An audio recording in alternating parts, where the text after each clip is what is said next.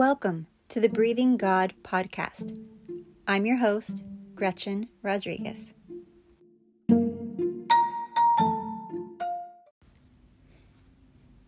This is Thanksgiving week, and I decided that I would take a break from recording a podcast this week. So I decided to share my number 2 most listened to episode with a very special guest. Her name is Laura Duncan. And honestly, I could have talked to her for hours about connecting to our hearts, showing ourselves compassion, and healing emotional pain. I was so blessed talking to her. She has so much wisdom, such compassion to share with you. Her goal is to help each individual engage the world from their true self, and clear-minded, tender-hearted, and at peace. I know that you are going to be incredibly blessed if you haven't heard this. And if you have heard it, let this be a refresher. Love you, my friends.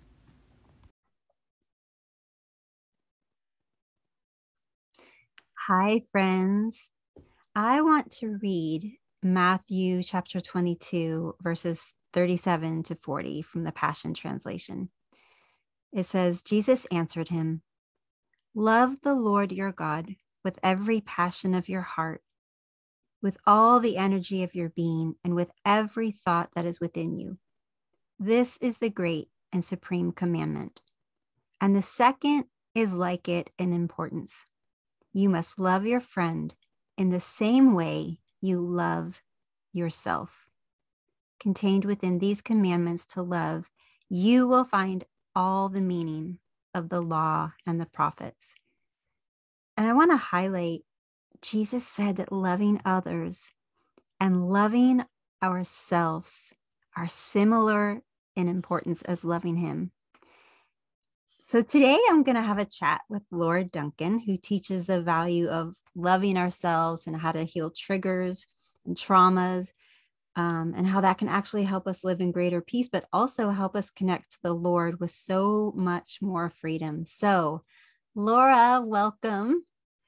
Hello, thanks for having me. It's great to have you. I'm so excited. I've been waiting for this. I've been looking forward to this. And I have so many things on my heart to ask you.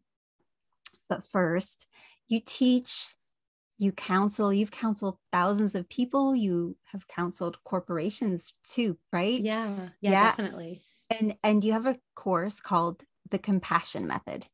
Mm-hmm. And so why don't we just start right there? Why don't you tell us a little bit about what is the Compassion Method?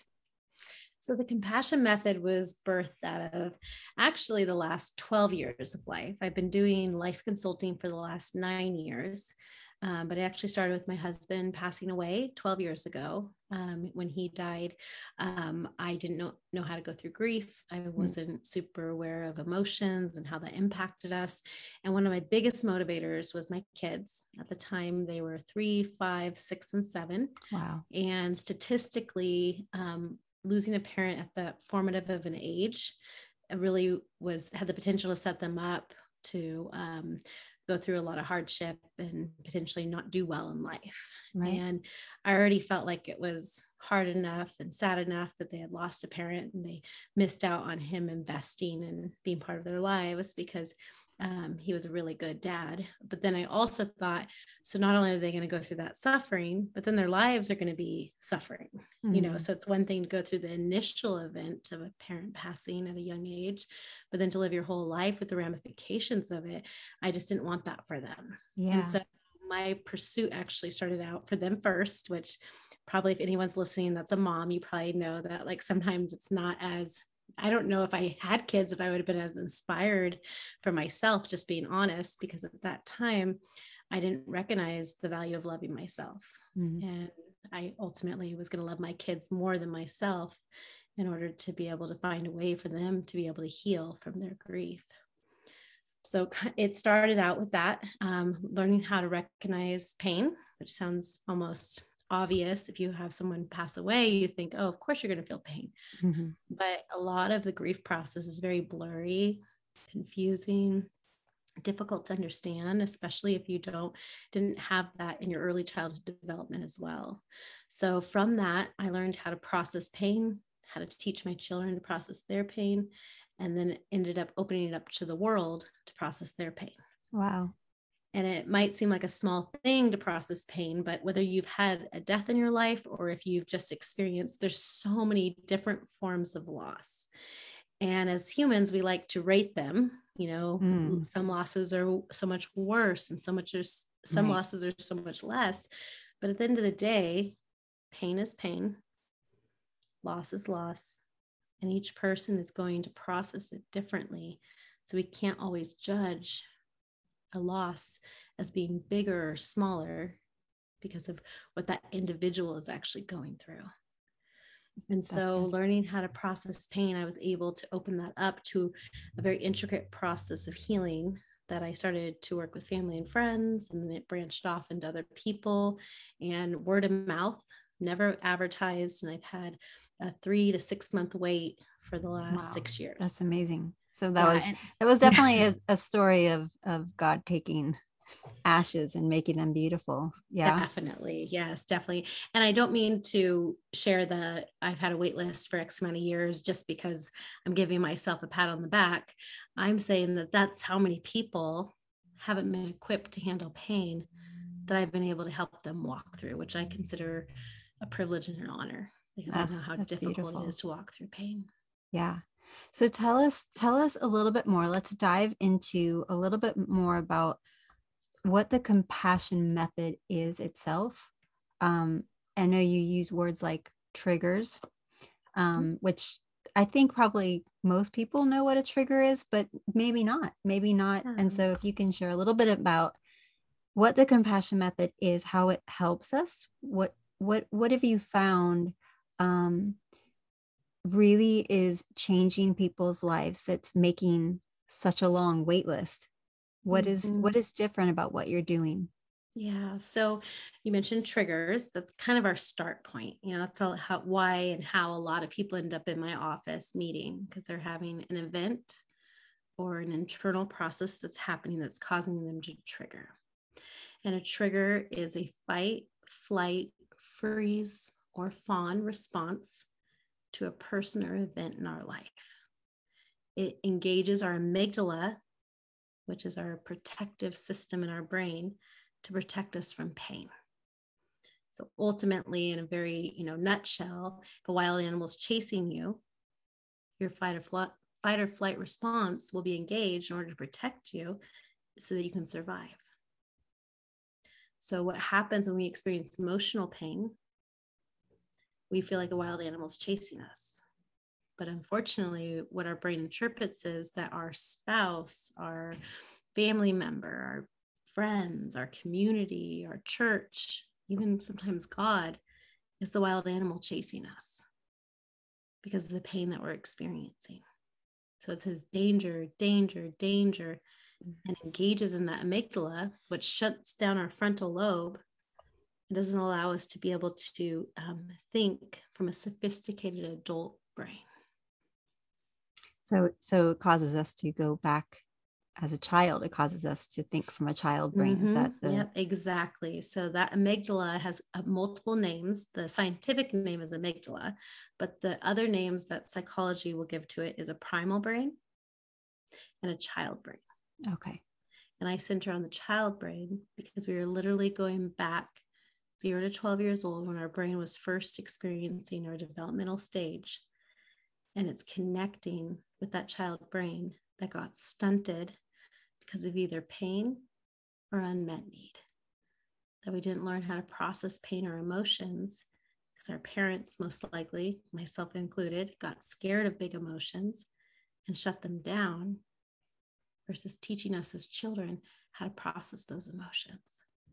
So, as adults, when we experience those same emotions in a different context or a different form, our brain goes right back to being a 5-year-old, feeling big emotions and not knowing what to do with it. Mm-hmm.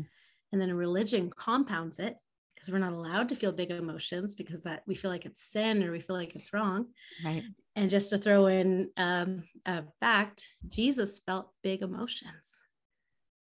And it wasn't sin because it said he never sinned, but he Mm-hmm. felt big emotions. So if you feel like when you feel big emotions, you're in sin or you're wrong or you're bad, Jesus was our model for big emotions. Mm. When Lazarus was actually dead even though he went there to raise him from the dead, he grieved with Mary and Martha and the people there before he raised him from the dead. Yeah. And when I look at that, that is so amazing to me. It's I mean, so amazing. It's so amazing because he knew what he was about to do, yet he still allowed that connection of feeling what they were feeling and grieving with them. That's so personal and so special. I love that. I agree.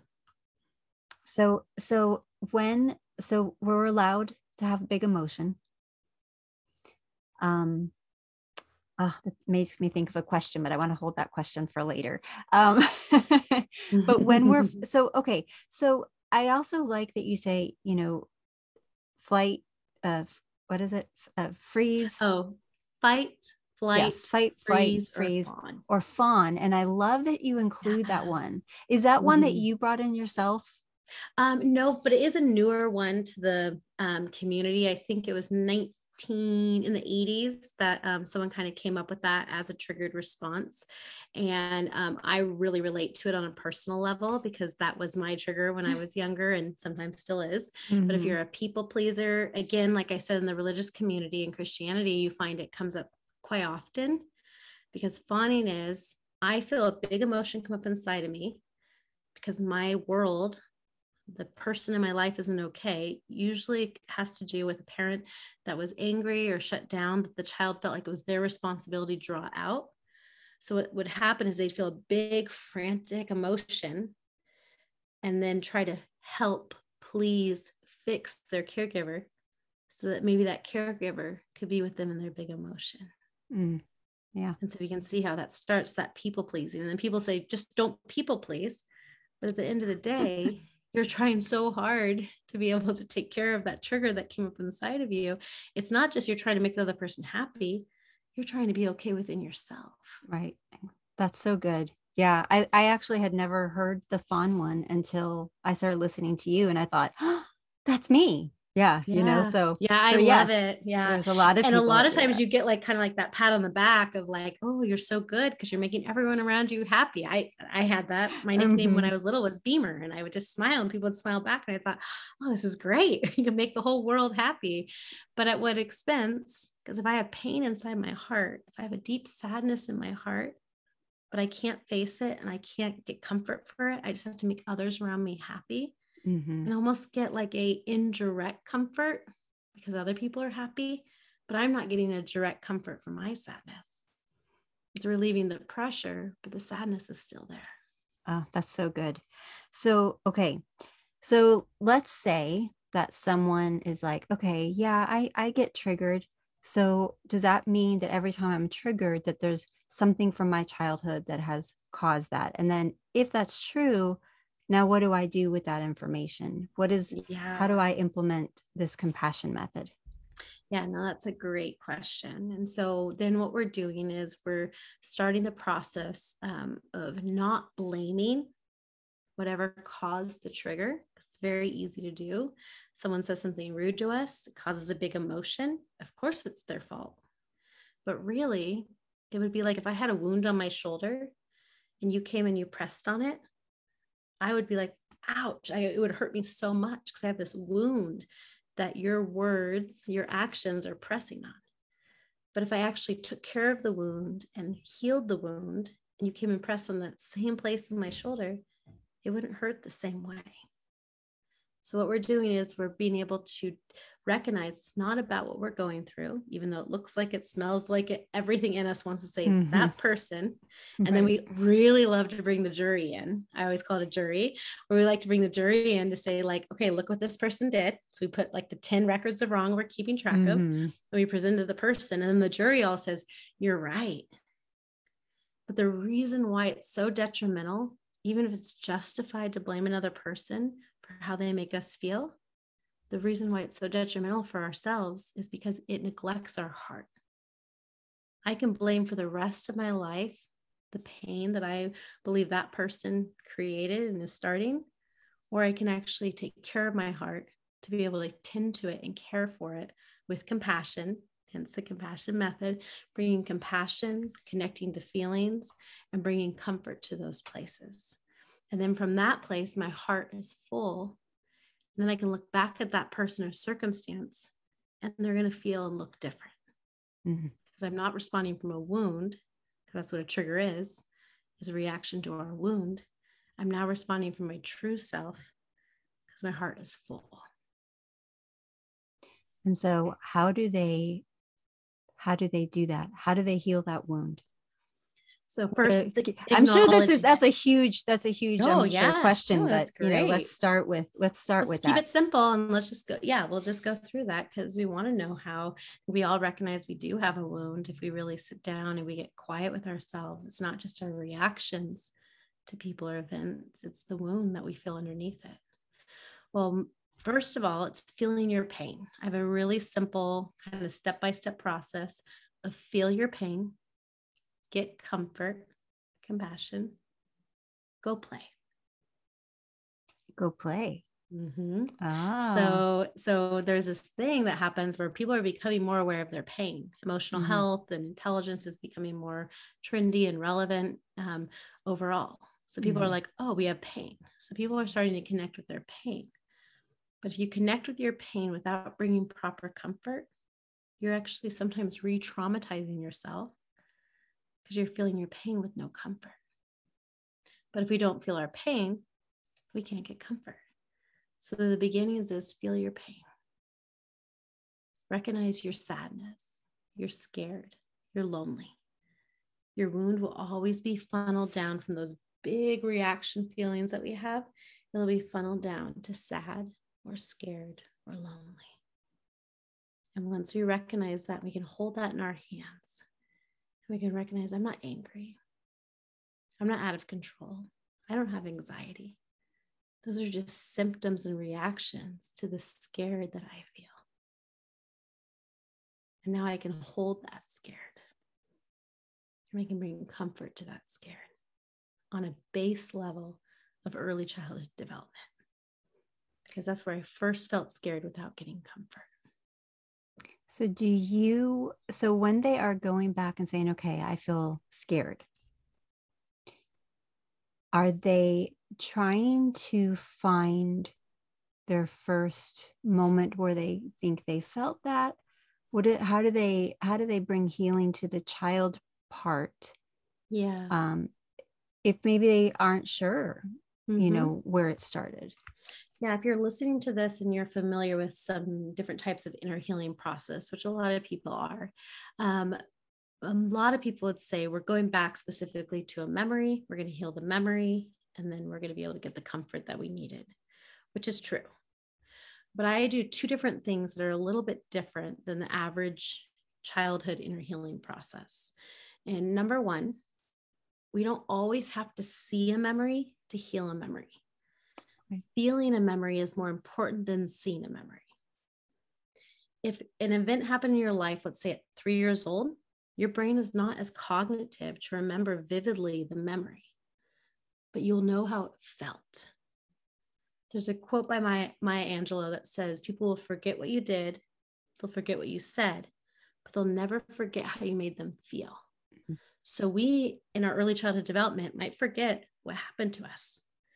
We might forget what someone did to us. We might forget what someone said to us, but we'll never forget how someone made us feel. And that's both for trauma and pain, but it's also for comfort and compassion. And so being able to connect with that, I don't know if you're familiar with the shack or not. So yeah, everyone has different, processes with the shack. But I love the shack. I love the shack too. I always try to hold it open-handed a little bit just in case people don't. I love it. Just because the analogy is really great, even if it's not necessarily your favorite. I loved it as well. I felt like there were so many beautiful parallels. But in the shack, the Black woman that comes in the form of God, because the Trinity is represented, God, Holy Spirit, and Jesus. The Black woman that represents God in the movie, if you go back to the beginning of the movie, it was actually, she was a woman in the main character's life that when he was a little boy and his dad was beating him, his mom didn't know how to protect him. He ran to her porch, doesn't give context for the relationship, but he ran to her porch and she looked at him in the eyes and said, daddies aren't supposed to hurt little boys like that. You keep talking to God. You're going to be okay.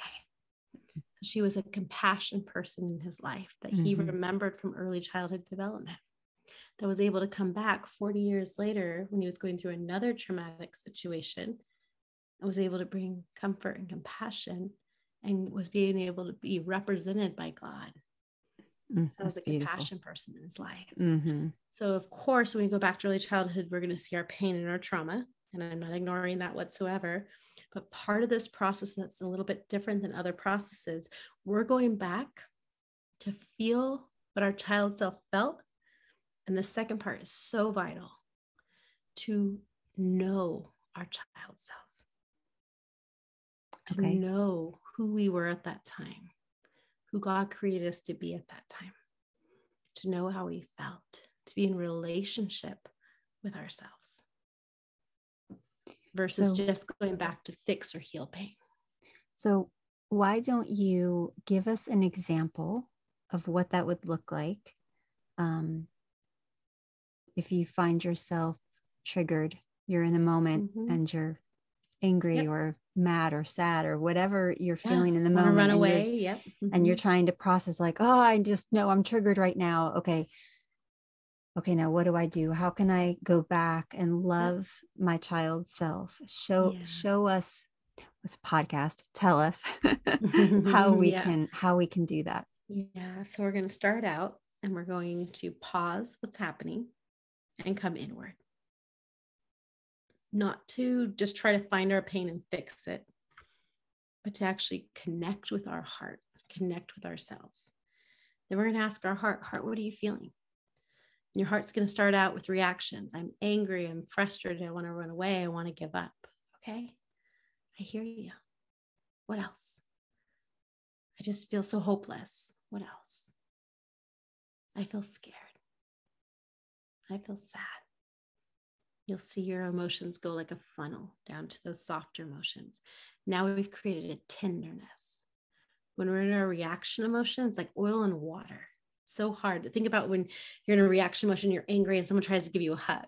Even if you like surrender to it, it's like you're not receiving it, or you're pushing them away, because we can't receive love when we're in a reaction. We can only receive love when we're tender. So now we funnel it down and we're tender. Now we need to recognize, what did I need? There's emotional needs. The true reasons we trigger is from unmet emotional needs and uncomforted trauma or pain. So we have to recognize, okay, I'm feeling pain. That's why I'm reacting. I'm really scared. Now I need to know what I need. And those needs, which is probably another podcast, is to be seen, to be heard, to be known, to have affection. So then we're taking those needs and we're giving that to our child self. Because the bigger the trigger, the younger you are. Oh. So when you're in a really big triggered state, that means your amygdala, let's say you're at an 8. If 0 is you're not triggered at all, and 8 is you're very triggered. 10 is you're triggered out of your mind. Let's just say you're at an 8. That means your amygdala, your fight or flight child brain is at 80%, which that then means is your sophisticated adult frontal lobe is 20%. So you are functioning as 80% child, 20% adult. Now, when you get triggered out of your mind and you're a 10, you're 100% child. You'll see it very commonly with adults or married couples. They'll be fighting about the smallest things because they're both so triggered. They're both 5 years old. Now they're fighting like 2 5-year-olds. And from the outside in, you look in, you go, why are they fighting about that? It's not that big of a deal. But because their brain's engaged as a child, engaged in their amygdala, it does feel like life or death. It does feel like the biggest deal in the whole world. So once we've gone down, we've recognized that we needed to be held, affection, that we needed a mommy and daddy to see us, to hear us, to comfort our scared. We then bring compassion to our heart and say, I see you. I hear you. I'll hold your scared. You take the moments to feel that feeling like you'd give to a best friend or a child or a spouse or someone that you cared about. And when that compassion, says Jesus was moved with compassion, healed all those that came to him. And that compassion comes up inside of us and we were able to give that to that pain in our heart or that unmet need, our heart heals to a degree that we're able to look back at the trigger and it doesn't hurt so much anymore. Oh, that's beautiful. Yeah. We're not robots. So it doesn't mean you don't feel anything Right. with what happened, but it can take it from that 8 down to a 4.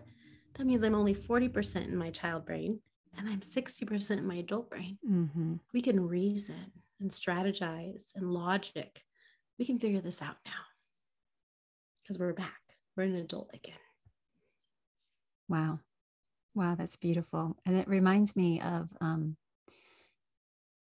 so, I think a lot of people will, when they're triggered, because they're not used to pausing and saying, okay, what am I feeling? Asking myself, they're either just fully in it, or they maybe feel shame about the fact that they're triggers. And so they back away, they go and, I think sometimes it's very good to separate yourself, when you're being triggered, to not stay in this moment that's triggering you if possible, and to go and be alone, spend time, like you said, pause and do that. But some people will back away out of shame. And so do you think this is a good time to talk about your Adam and Eve revelation? Yeah, no, I think it's so great because I think if the process I just explained is a really helpful process to walk through our trigger, but if I feel so badly about my initial reaction, let's just say we usually have a main reaction: fight, flight, freeze, or fawn.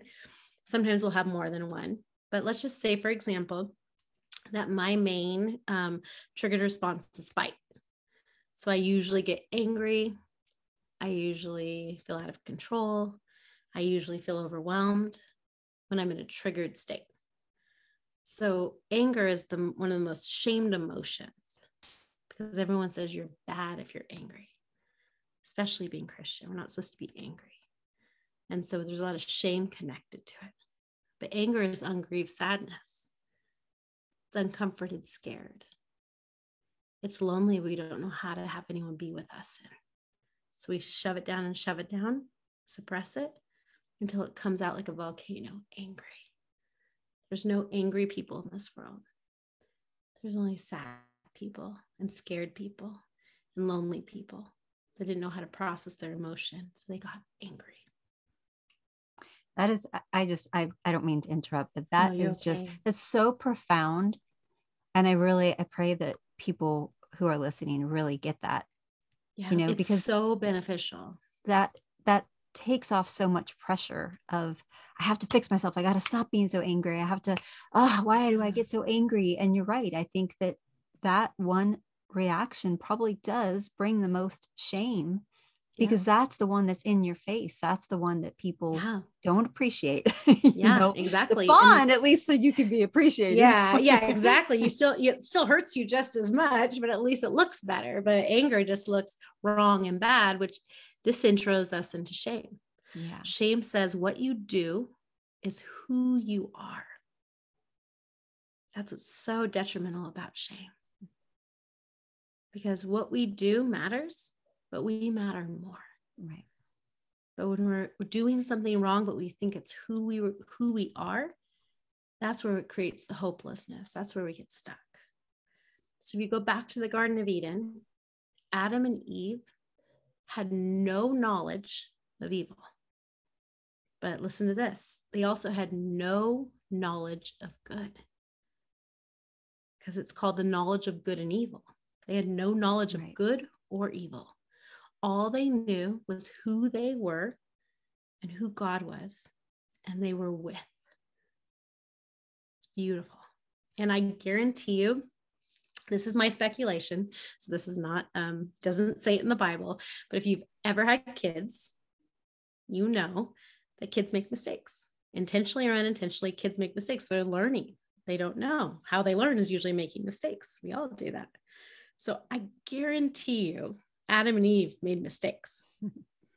They were learning. They were growing. but they had no knowledge of good and evil. So when they did something good, they didn't think God loves me more. When they did something bad, they didn't think God loves me less. They knew that God loved them unconditionally, no matter what, because what they did was not how they saw themselves. Oh, that's so beautiful. Yeah, it is so beautiful. And so that's what Jesus died for. He died to restore us to and heal our brains from the knowledge of good and evil. So many people think that God, once they ate of the knowledge of good and evil and they ate that fruit, that God was mad at them, that God was upset. I mean, of course he was upset, but like that he was mad at them and that he rejected them and he didn't want to be with them. What I find so intriguing to me is that God came in person to Adam and Eve after they ate the fruit because he was not separating himself from them. Mm. They separated themselves from him and hid in the bushes and covered themselves up and hid from God. But God came to them. I always think he could have sent angels to say, you know what? God can't be around you anymore because you now have the knowledge of good and evil and you disobeyed him and you ate of the fruit that he told you not to eat. So now, sorry, until Jesus comes back, God can't be with you. But I think it's so extraordinary that God came to them in their hiding. We can relate to that today as Christians. Mm-hmm. He comes to us in our hiding. And what did they do? As soon as he approached them, they blamed. Shame and blame are best friends. Wherever we blame, we have shame. When we have shame, we blame. And then, again, people think that God kicked Adam and Eve out of the garden because they were so bad.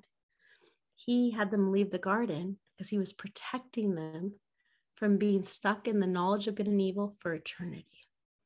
Because if they had the knowledge of good and evil and they ate of the tree of life, they would have been like that for eternity.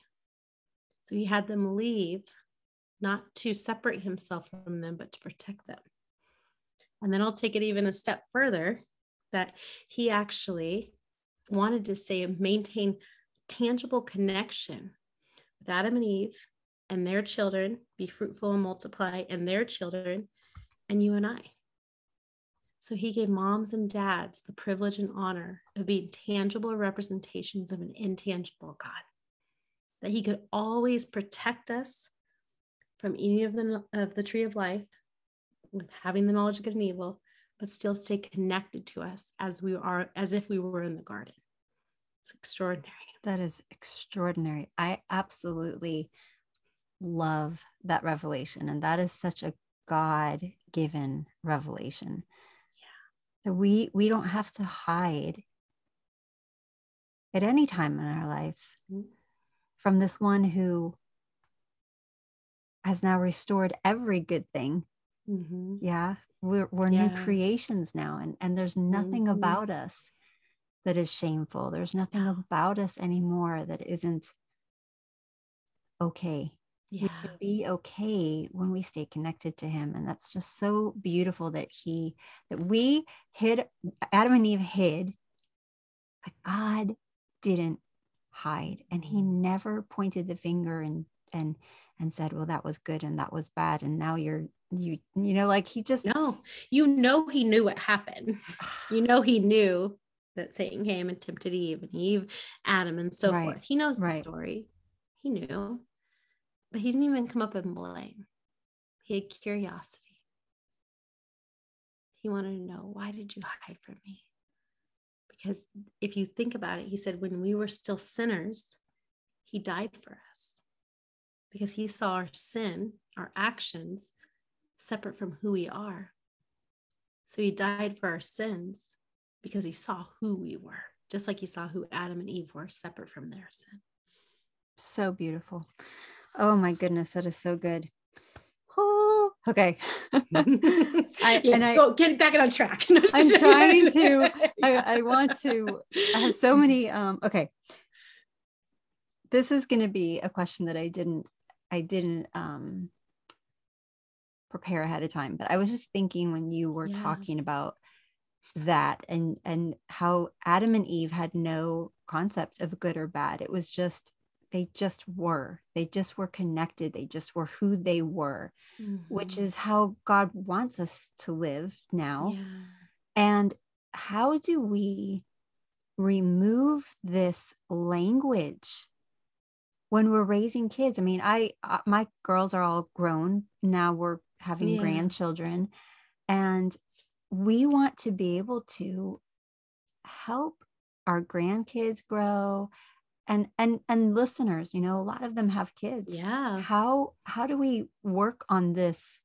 Oh, you're so good, and that was good, and oh, Mm-hmm. that's really bad, we shouldn't, you know, how do we change Yeah. this language? Do you have any Yes, thoughts I on that? definitely do. And so, I mean, one, it is kind of funny once you start doing it, myself included, because that's how I raised my kids in a lot of their early childhood development before I learned this process. If you stop trying to say good or bad in raising kids, it's so hard. You're like, what do I say? Like, you're tongue tied because you're like so used to like good, bad. We're doing it all the time. And a lot of people have more recently got the revelation of we probably shouldn't tell our kids that they're bad, but we're all on board with saying they're good. But shame is seeing yourself good just as much as seeing yourself bad, because those are still based on what you do. It's not based on who you are. Good Right. can be Okay. as detrimental as evil. Right. So if we're highlighting, oh, that was so good, Yep. then they're always trying to achieve that Yeah. or get that affirmation. Yep. Children, early childhood development, 0 to 12 years old, needs connection like we need food and water. And if good makes mommy and daddy happy, then I'm going to try to be so good for connection. Then you see the kids that go the other direction, they become shameless, where they said, excuse my language, but they're like, I'm damned if I do and I'm damned if I don't. That's how it feels. I know it's dramatic, but that's how it feels. And so you give up and you say, well, I can't, I can never be good enough. So I might as well just be bad because Mm. that's who I am. And then the good people, like the Pharisees, they were so good, but they were whitewashed tombs Mm. because they did everything right, but they were dead inside. Both are detrimental. So the way to be able to get to the hearts of your children, if you're raising small children, but ultimately to get to any human in your life, is to be able to see them for who they are, separate from what they do. So if your child does something that we qualify as good, instead of highlighting it was good behavior, they are good, you want to highlight who they are. You were so thoughtful. You were so creative. You were so curious. You were so, you're inspirational. You're trying to connect with words that describe who that child is. So a small exercise I would recommend doing is writing down like the top 10 things that you see that who your child is versus what they do. And then practice highlighting those. When they do something, you're always bringing it back to who they are, because who they are is what everything is supposed to, what they do is supposed to flow from. So a lot of people get scared. If you take away the knowledge of good and evil, we're not going to have any like law or any like system. And it's to become this lawless world. But the more we're connected to who we are, we're made in the image of God. We're going to have good behavior when we're connected to ourselves. But the beautiful thing, it won't be connected to being good. It'll be connected to who we are, made in the image of God. Beautiful. That's so beautiful. Okay. And then I want to go into a question that I was thinking too, that, I won't say most, even though that included me. Um, when we have raised our kids, or even if they're not in our family, it's just people that we know, let's just say anyone who has been raised with this, man pleasing thing, because they want to be told they're good, because they have maybe been told they were bad. How can we how can we how can we use the compassion method to help heal our family or our friends, when we're obviously, I think it would be people that we are that have entrusted themselves to us, like we have a deeper relationship with. Yeah. What are some ways that we can use the compassion method in conversation with loved ones? We'll just say loved ones, to help heal that thing, so they're not always feeling like I have to prove myself to you, or I feel like I'm good all the time, that makes you happy, or I feel like I'm bad and I'm making you sad. How do we help bring healing to that and change that outlook, or change that way of thinking, I should say? Yeah, that's a great question. So I'd say two different ways. Number one, starting with your own personal journey of how you came out of the knowledge of good and evil, that you were able to recognize who you were was more than what you did. And sharing stories, sharing about your identity, sharing about who God created you to be, and how you discovered that through compassion and taking care of your heart. So personal testimony, I believe, is always so powerful because it creates an equality and it creates a empathy. I know what it feels like to believe that the knowledge of good and evil is superior over who you are. And this is my journey out of that. That's a powerful way to help people. And then second, similar to kids, being able to highlight them when they say, well, I did this, being able to bring it back to who they are, how you see them. And it's not just positive talk. It's not just saying like, I affirm you and I encourage you. It's actually being able to bring identity words of who you see them to be, because it's not just like, a lot of times I always saw it as like what we do is like, a certain level. And then like right above it is who we are. So who we are matters more, but what we do matters. And it's just like, they're like tying all the time, like barely, like who we are is a little bit more superior, but we need to see it like who we are is a foot taller than what we do, and start seeing ourselves that way and start seeing others that way. So by highlighting how you see them, who you see them to be, will help them recognize that I'm more than what I do. That's really good. I feel like I have a million questions. Okay. And we don't have a million hours, but okay. So here's another question for you.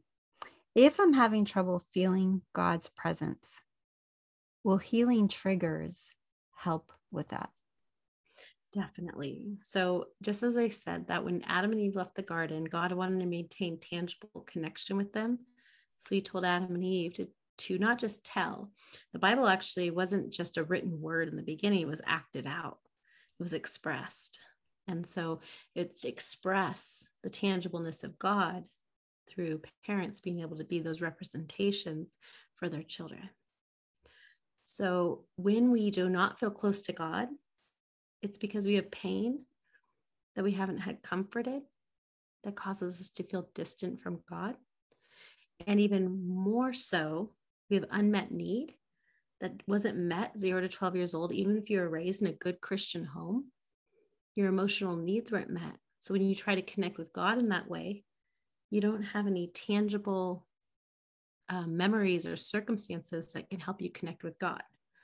So for example, if 0 to 12 years old, you felt like your mom and dad just couldn't hear you. You tried to talk, you tried to share, and for whatever reasons, they didn't know how to hear you. So for the rest of your life up until now, you always feel like you're not quite heard. Even with a close friend, even with a spouse, you share and you feel like they just can't hear me.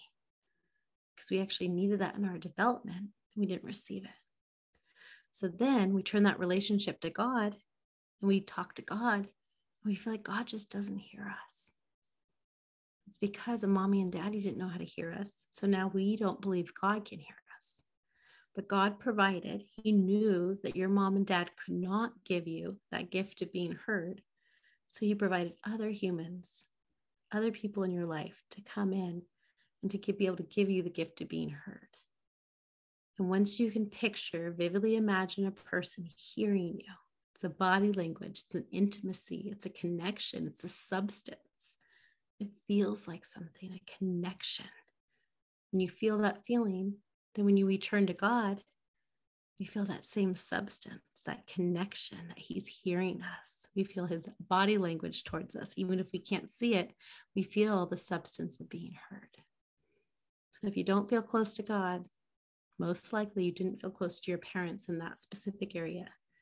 And as that need is met, you will feel closer to God. And so when you say, imagine someone connecting with you in that way,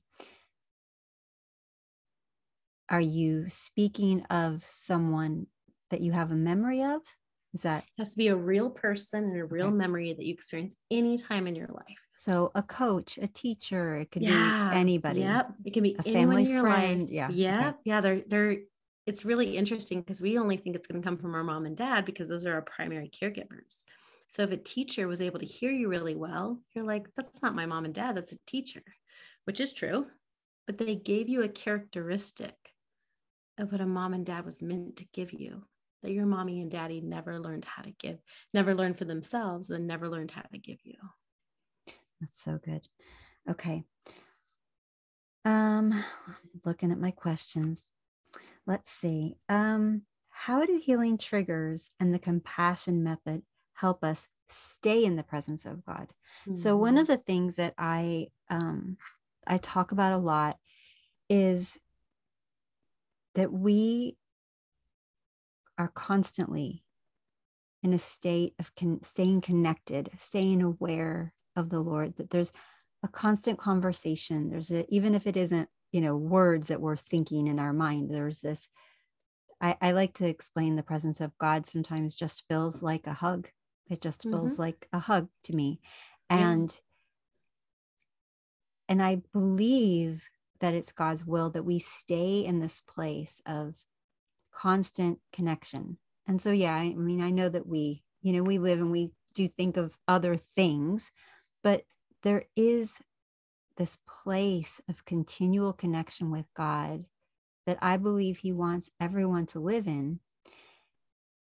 But when someone is being triggered, to me, you're not disconnecting from God. You're just being human, and you're experiencing real and human emotions, which isn't wrong, isn't sinful, as you said. And I think, and you speak into this, but I think that having a trigger presents itself as an opportunity not only to love yourself, but to then using that moment where you pause, take a deep breath, love on yourself, and then invite God into that healing moment, into that experience, into that compassion. And so how would you express that and say that in maybe a different way? Yeah. So one of the examples I use often is the example of like a foster child. So if a foster child came into a really great Christian loving home and they were in the foster home provide love for them, they're not going to instantly say, oh, great, let's spend all of our time together. I just want to hang out and I just love this. This is so great. Anyone that has any experience in foster care, even those that don't, we know what happens. They punch, they kick, they scream, they fight because love is offensive to pain. And so when we feel that love from God, our ability to stay with him and be attached to him is directly connected to our attachment to our caregivers and our parents, all the way down to the womb, all the way down to those first moments of being born, down to, if you study the science behind it, it's not just my idea, it's the science behind attachment at birth and attachment through our lives. So if I didn't have a safe place to attach to love, then that is going to be offensive to me. That's going to be painful to me. So think of God's love coming in, the purest, most powerful form of love, more superior than any foster parent's love will ever be. But do you see how offensive that would be to my pain spots, to my unmet need, to my inability to receive because I didn't receive it first in a tangible human way because we're humans. And so our ability to see consistently presence with God is not our lack of love for God, and of course not God's lack of love for us. It's our neurological process of avoiding love because it hurts too much, because we didn't get what we needed in those early childhood development years. But when we go back and we bring real people, real experiences of attachment, presence, being with to our 3-year-old, and she learns, or he learns, the ability to be with, he's going to want to be with for hours. But if my mommy and dad only spent 5 minutes with me here and there, and they were emotionally detached and emotionally shut down, I don't know how to be with. No one's ever taught me to be with. So how can I be expected? This is where a lot of shame comes in Christianity. How can I be expected to be present with God when I never learned? And because of trauma and unmet need, I actually felt pain in connection to being present with a caregiver, with a love source. So now it goes into compassion. Wow. No wonder it's so hard for us to be present with God versus what's wrong with you that you're not present with God. And so you're giving yourself compassion. You know, people will message me a lot and say, but I don't understand why I can't, and why I can't do that. And I can't stay in.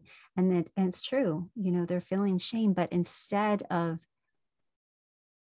focusing on what you don't have, allowing yourself to say, hey, it's okay. You're safe. Like, what are some of the, tell us what some of the key phrases would be, maybe. Yeah, so I developed a list of compassion phrases that comes from whenever someone would invite a surrogate mother and father into a painful memory. These are some of the common phrases that they would say. So what they would feel would be, some of the phrases are, take all the time you need. I'll sit with you until you feel safe. I don't see you as broken. I don't want to get rid of you. I'll stay with you no matter what. I see you. I accept you. I see you trying so hard. And I know you care so much. I enjoy you. Those are beautiful. I think that's a perfect place to just let the listeners know that if this has been speaking to you, if this is really breathing on something inside of you, and you're like, I need this, I need to connect with this, I need to show myself compassion, and I want to learn some more, I want to allow you a moment to just tell them about your course, and you have a podcast, and tell them where they can connect with you so that they can get some more resources. Yeah, that's great, because I mean, we could go on and on, like you were saying, like we can keep going, which I mean, I love talking about this. I love sharing it with all you that are listening. It's really close to my heart to bring such beauty from ashes, to be able to share this with you. But what I would encourage, I have a podcast. It's called Triggered and True. You can look up triggeredandtrue.com for different listening options. And then also I have a master course that it has each of the 6 modules of the compassion method, and that's compassionmethod.net. And you can look that up. Of course, the podcast is free. The course does cost something, but I know it's me talking, but I feel like it's invaluable, because if you went and met with someone, you would end up spending so much more. And if you walked yourself through this course, you would be able to get so much more out of it. And so I just highly recommend it. And then also I'm on Instagram, and if you know me, I'm not a big salesperson. I'm actually sharing this because she's like, and then you can share these other resources. The main reason I started a podcast, that I did the master course, and that I have Instagram with lots of content is because I wanted to be able to multiply myself to give to other people. So this is not sales. I don't care about followers. I don't care about subscriptions.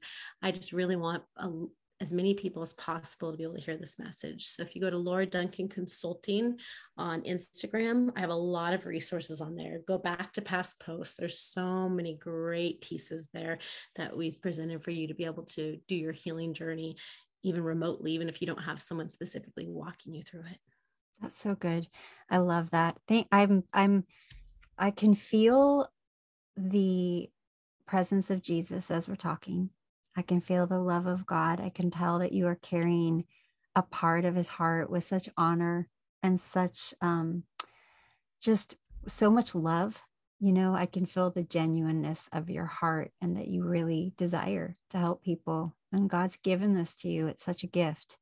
So before we finish, I just want to ask if you would pray for the listeners. Yeah, I'd love to. Okay. That sounds great. God, thank you so much for who you are and who we are with you. And I thank you that you died to restore us to who we truly are. And I just thank you that each person that's listening today has permission and access to Colossians 1:20 of your blood restored us to yourself.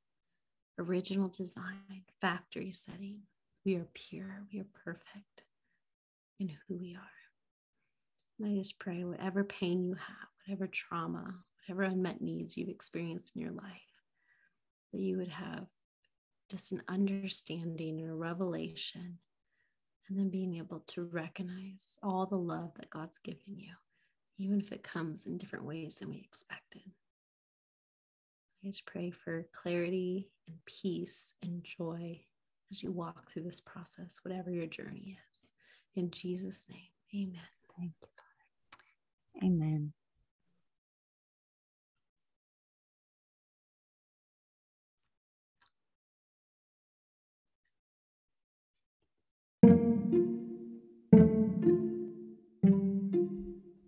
Thank you for joining me on the Breathing God podcast. If this show has ministered to you, please consider leaving a review right here. And if you think the podcast will bless someone else, please share it. You can find help for anxiety, sign up for my newsletter, and find lots of other goodies on my website, GretchenRodriguez.com.